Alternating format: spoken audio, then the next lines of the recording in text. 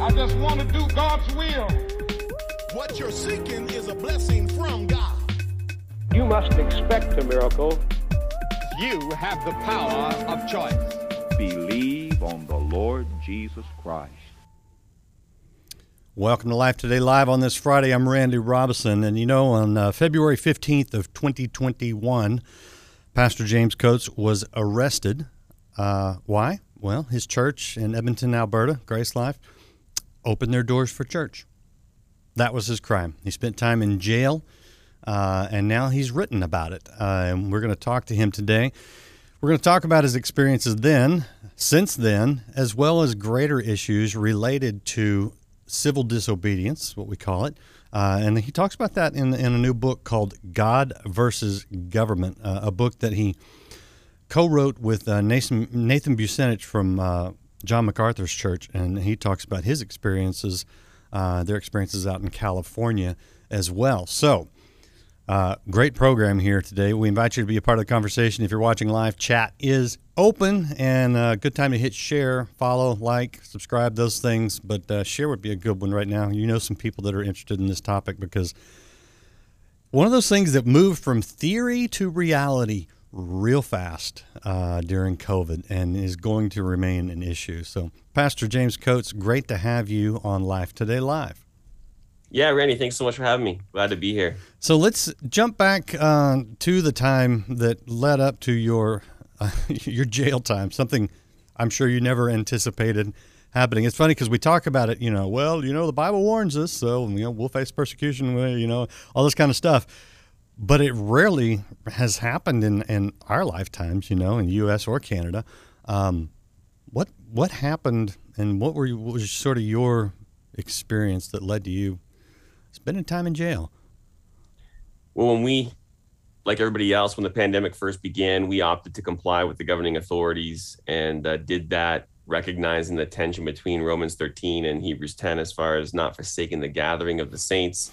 And by June of 2020, and the end of what was called the first declared public health emergency, we were ready to open our doors. And so we did, and things were moving along just fine. We just made it open so that our people could decide whether they would attend or not. And by November of 2020, the second declared public health emergency took place. And at that point, we began to get complaints from the community around us. And that brought AHS, which is our health governing body, to our services. And over time, they began to bring the RCMP with them to our services. And so we had the police and AHS in our services as they were beginning, where I could even address them during the announcement time and use that opportunity to share the gospel with them. We even honored law enforcement with standing ovations. And so we handled it like that. And then over time, things began to escalate. AHS took us to court, ordered us to comply with their health orders. We defied that order from the court, so we could have been held in contempt of court. That was January 2021, and that could have come with up to 2 years of imprisonment had we been taken back to court and held in contempt. And as we continued to take the stand that we did, over time, it wasn't AHS driving the investigation. The RCMP took over. I was arrested on Sunday, February 7th. That was the first time. It was an arrest and release. At that point, I was given an undertaking. It required that I comply with the Public Health Act, which would have meant bringing our services into compliance and limiting capacity and requiring social distancing and masking and everything else. And I told the officers that I couldn't do that. So they indicated refuse to sign, but also said that that this was a binding document. And so they would be back next Sunday, which meant they knew we would be too. So on the 14th of February, I preached a sermon called Directing Government to Its Duty. And that sermon ended up going viral, probably in some part due to my imprisonment. And it was as a result of that service that I had to turn myself in on the 16th of February. I was brought before a justice of the peace, and he ordered my release, but he gave me a condition. It's the same old condition. I had to comply with the Public Health Act, which would mean either not attending my services while my church continued to meet, or it would mean forcing my church to comply, or it would mean blowing through my bail condition and opening up a huge can of worms legally. So I just indicated I couldn't agree to the terms of the release. And so I refused to sign that condition. And at that point in time, I was taken to a maximum security prison and was there for 35 days. Now, I could have walked. I mean, all I had to do was say the word, I'm ready to sign my condition, and I could have walked, but I refused to do that because in my estimation, doing that would be surrendering the headship of Christ, of his church, over to the government. I couldn't do that for integrity's sake, couldn't do that for conscience sake. And so I was in prison trying to get them to release, to change the terms of my release so I could leave prison without any infringement on my ability to perform my pastoral duties. And that ultimately came about on the 35th day when I could leave prison without any restrictions on my ability to shepherd the flock. And so I did. We had one service. It was a Resurrection Sunday service, and they locked us out on Wednesday. They seized our building at the crack of dawn on April 7th, 2021, locked our doors, changed our locks, put up 3 layers of fencing around our building. Jeez. And at that point in time, we became the Underground Church of Canada. Okay. American question. RCMP, Royal Canadian Mounted Police. Yes? That's correct. Which is basically the cops, right? Yeah. What? Good grief. Did you get your church back? Yeah, we got our church back on July 1st, which is our it's Canada Day. So that's so we got it back then, and we were open. Our province open at that point in time with no restrictions until September of 2021, when the 3rd declared public health emergency took place. And we were at that point anticipating whether round 2 would take place with the governing authorities, but they opted to leave us alone because I think they determined they didn't want the battle. Okay. Check your video. Just lost your video. So here's an interesting thing, by the way. In the book, there's a lot of your internal communications as well as your public statements. I know that the news media kind of painted you guys as religious wingnuts looking for attention, who didn't care anything about the health of the people in the community or even in your own church. But when I'm reading your own sort of internal discussions and debates, I get just the opposite. One, what were you struggling with at the time? And 2, why didn't you just comply?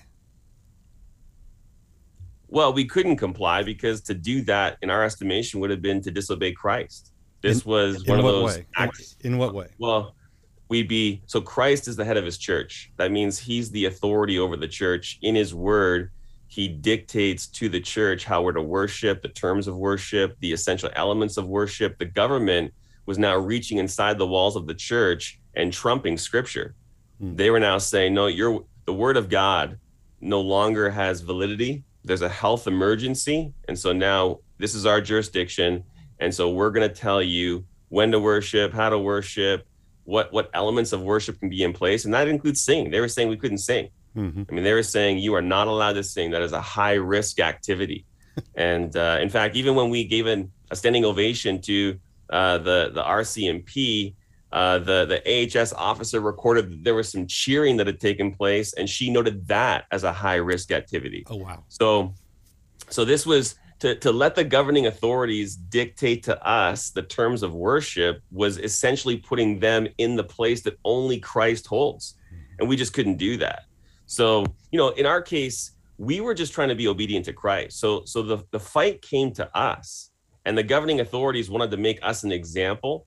And because we stood tall, both in our preaching and in our refusal to close our doors, even though we did that graciously and respectfully, they wanted to bring us into submission. So they used every avenue they could, including the media, to bring us into submission. And we just graciously but courageously would not comply with that. And it backfired on them because they never saw it coming. They never calculated the possibility that I would refuse to sign my condition and remain in jail. And that was a political nightmare for them. I didn't do it out of a political motivation. And I didn't consider myself a political prisoner. I was there for theological reasons. To sign that condition was, again, to sign over the headship of Christ over his church. So for me, it was personal in terms of my own personal obedience to Christ.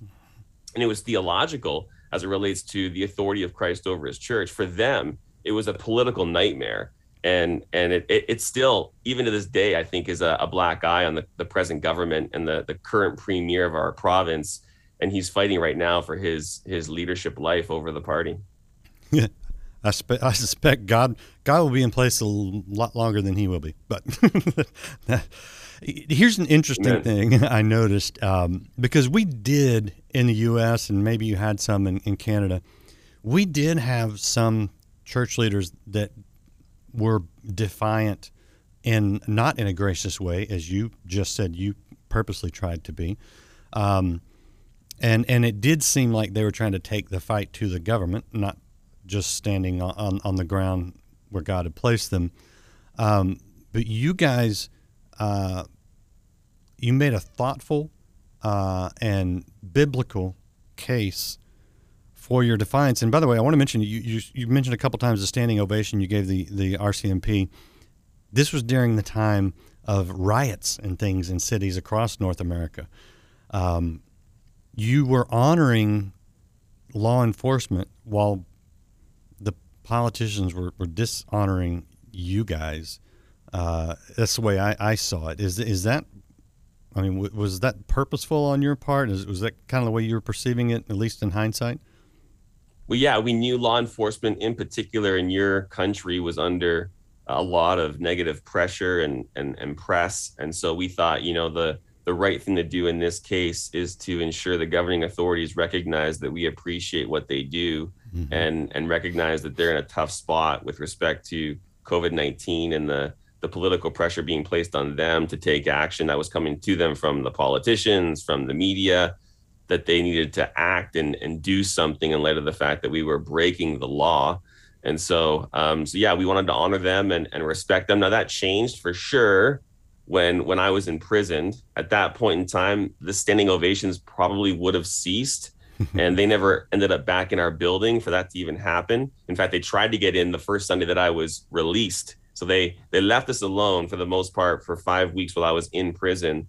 The Sunday I'm out, they wanted in the building, not the RCMP, but AHS, and the RCMP was going to accompany them in. And we had two guys, and there's video of this on YouTube, two guys that kept them out with Section 176 of the Criminal Code of Canada, which makes it a criminal offense to interrupt a service in progress. And so we were able to keep them out. That's probably in some ways what triggered them locking up our facility on the following Wednesday. And so, yeah, we did. We tried to be respectful, gracious, honor them while remaining consistent with our convictions. Yeah. I mean, you had established law. I read that, by the way, in your book. You had established law on your side. It was this temporary emergency stuff that was coming at you and getting you. What was the attitude of the police and or the health officials that were coming in? Because when I read some of the accounts, it seemed like some of them weren't really excited to be enforcing those health emergency laws. It varied. I mean, we interacted with two AHS officials, and I didn't really get the sense that they were loathing being there. I think to do that job, you've got to be a bit of a bully. And so so I think in a sense you had a bit of a bully mentality, even though that wasn't obvious on the outward. I mean, some of the interaction that we had with the one AHS official was very cordial and even humorous. I said to her at one point in time, if you keep this up, we're going to have to give you an application for membership. And we chuckled a little bit. But interestingly enough, when I was in court and I was, in the defense seat and that official was on the stand and testifying against me, she would not look at me. And so I think, she was probably impacted negatively as well. I mean, It was what AHS did to her and putting her in that position is disgraceful. Yeah. So anyway, yeah, lots, so many elements. Yeah. And I think it's important that we acknowledge the human element of it on both sides and the nuances of it. So it's been almost a year now. Have any of those people come back to you in any capacity? any of them hear the gospel and have their lives changed? Where are we now? Well, they've definitely heard the gospel, but none have come back to, apologize or anything like that. I mean, there was one officer who was involved in both of my arrests, and I had a good relationship with him. And he did at one point, I guess, around the day that our church was seized and locked, he had a conversation with a gentleman in our church about whether, I would want to talk to him, and our guy said, yeah, he'd be happy to talk to you. And he ended up hedging on it. He just felt uncomfortable about it. So I think it impacted him. He expressed a story apparently to the same gentleman that he expressed to his wife, this RCMP officer talking to his wife, saying, if there's a God, I've got a lot to give an account for. So I think he was impacted for sure. And but at this point in time, we haven't seen really anyone come out and begin to apologize from the government side of things. Interesting.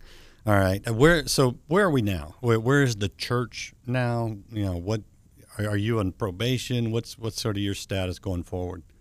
Yeah, in my case, I'm fortunate. I don't have a lot going on. I mean, there's a court summons that could result in a hefty fine, maybe upwards of $30,000 to $50,000. We're not too concerned about that. There's a ticket that's against me for $1,200, which is more symbolic than anything else, because it just revolves around me contesting the constitutionality of the public health orders themselves. So that still has to kind of unfold, but we haven't gotten any help from our court system. So I'm not expecting anything positive to come from that. Our court system has failed us. Our Charter of Rights and Freedoms, which begins by acknowledging the supremacy of God, is just an inconvenience to both our politicians and our court system. And so unlike what you've seen in your country, we have not gotten any assistance from our judicial system. All right. We're talking to Pastor James Coates, and he talks in detail, and you can read, again, I found very interesting the internal communications, the emails, the public statements, because they showed that you weren't like angry going after the government or indifferent to you lost people in your church. You were trying to obey God in all circumstances, and frankly, in very difficult circumstances. And those are all right there in God versus Government, as well as the accounts of what was going on in California with Nathan Bucinich, who is out at John MacArthur's church. Very interesting events, yes, but also on a bigger scale. When we talk about civil disobedience, this is not theory for you. You've had to live it. What do you think the average person in the U.S., Canada, maybe even Australia, which has been even more strident in their COVID restrictions and response, what do we need to know when it comes to dealing with a government, honoring, obeying the government on one hand and obeying God, and when they're at odds? How do we navigate it? What's your view? Well, we've got to have a very clear understanding from the Word of God what government is and what its purpose is. And I think that's evident. At this point in time, the church lacks that. And so the church seems to have a more totalitarian view of government, where government is the top dog. It's the authority above all other authorities. And as long as it doesn't infringe on the proclamation of the gospel, the government is free to do whatever it wants. That's not what the Bible teaches about the government. Even Romans 13 itself demonstrates that all authority is from God. And if it is, it's delegated. And if it's delegated for a purpose, and purpose sets limits on the right use of that authority. And so the government is in place fundamentally and primarily to punish evil and to praise those who do good.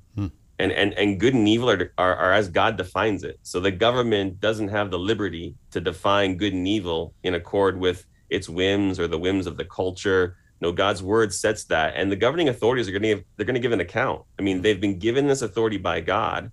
They're going to give an account for their use of authority. So they're accountable to God. Even Romans 13 describes them as a deacon of God, a servant of God. So this is God's institution. It has a particular purpose. That purpose limits its authority. And now you have also other spheres of authority. You've got the home. That's a sphere of authority. You've got the church. That's a sphere of authority. And there's overlap in these spheres. There's no question. But there's also lines of demarcation and distinction. Mm-hmm. And so there's certain things the government can't say. The government can't tell you how to raise your children. The government can't dictate to the church the terms of worship. And there's limits on church authority. I mean, a leadership in a local church can't tell you where to live or what car to drive, or and vice versa. So there are limits on these spheres of authority. They have set jurisdictions. The Word of God defines that, instructs how those authorities are to be carried out.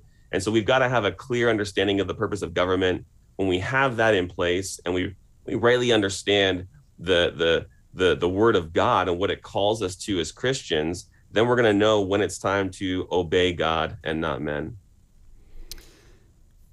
There's a lot there, and that's good. I like your clarity there.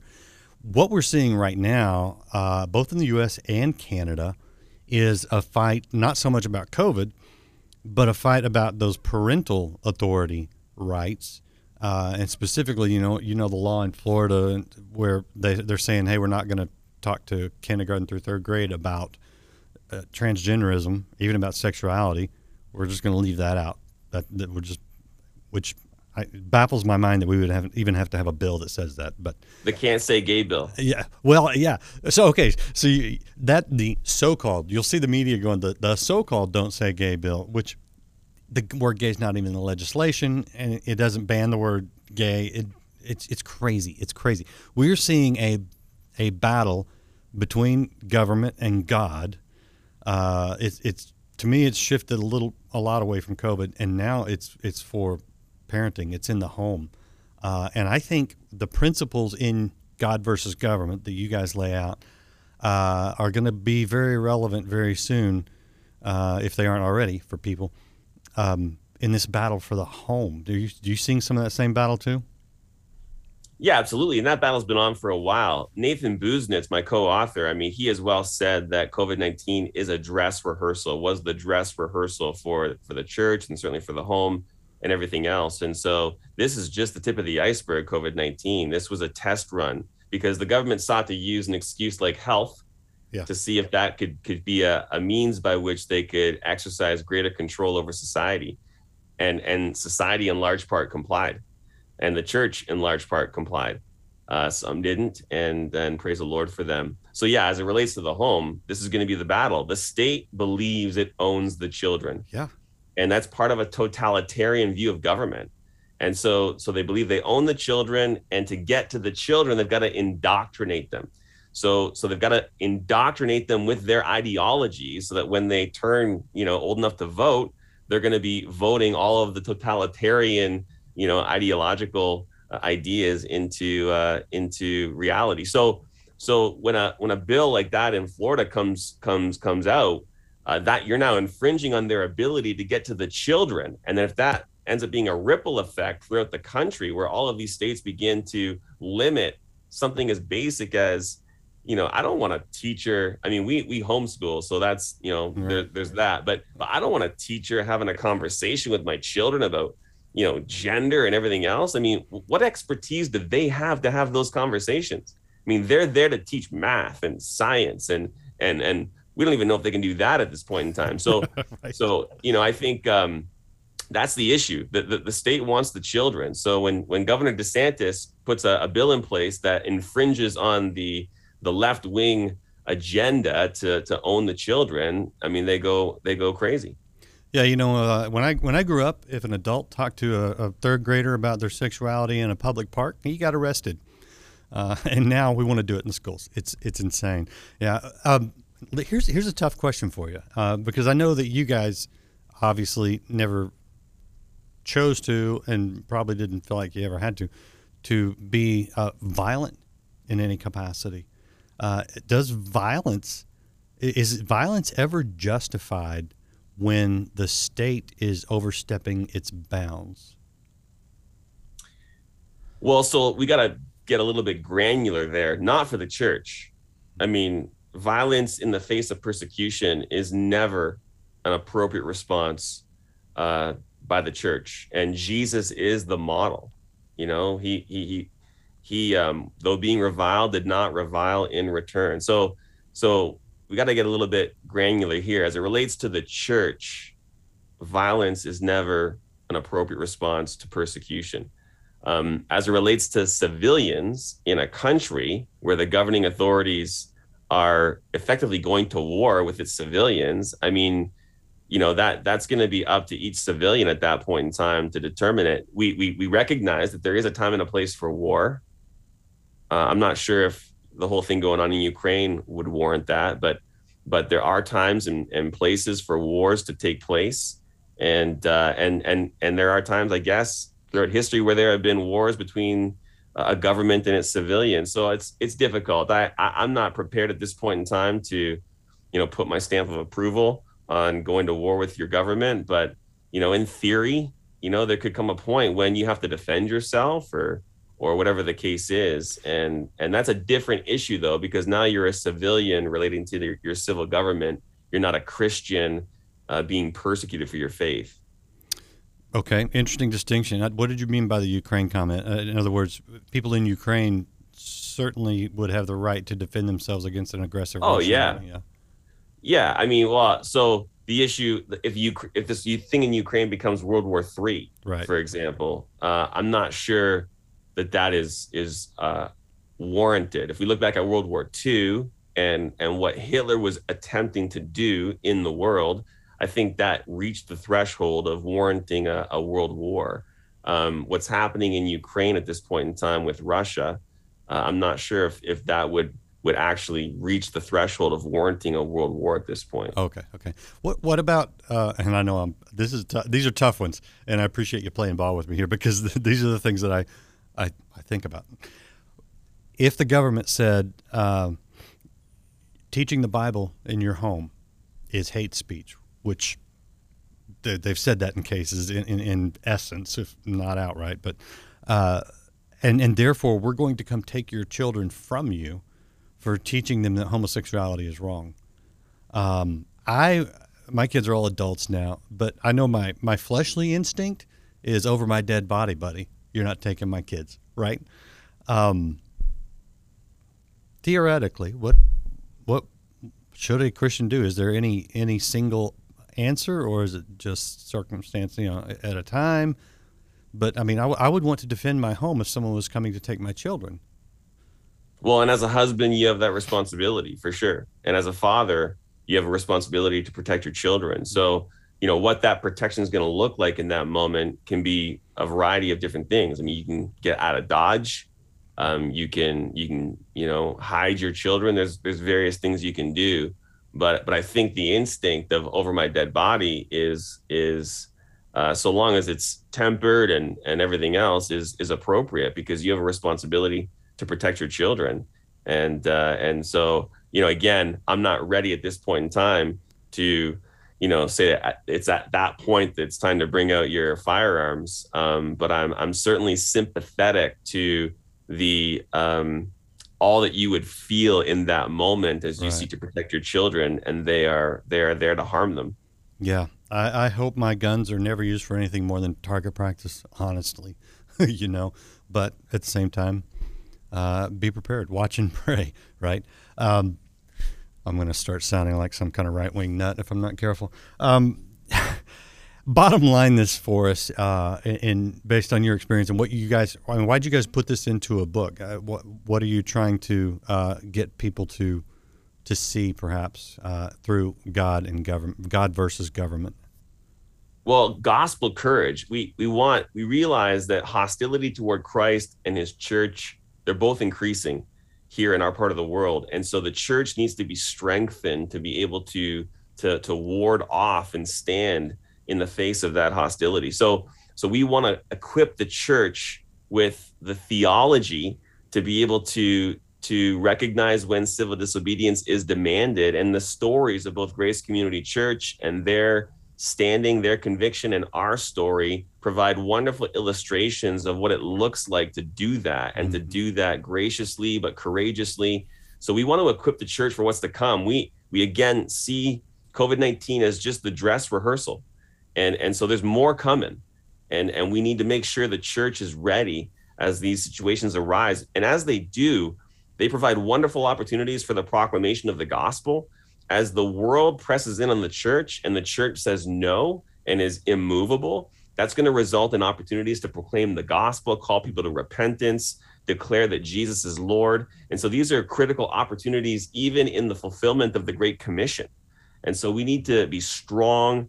We need to be resolved. We need to be men and women of courage, conviction. And that's what this book is intended to do.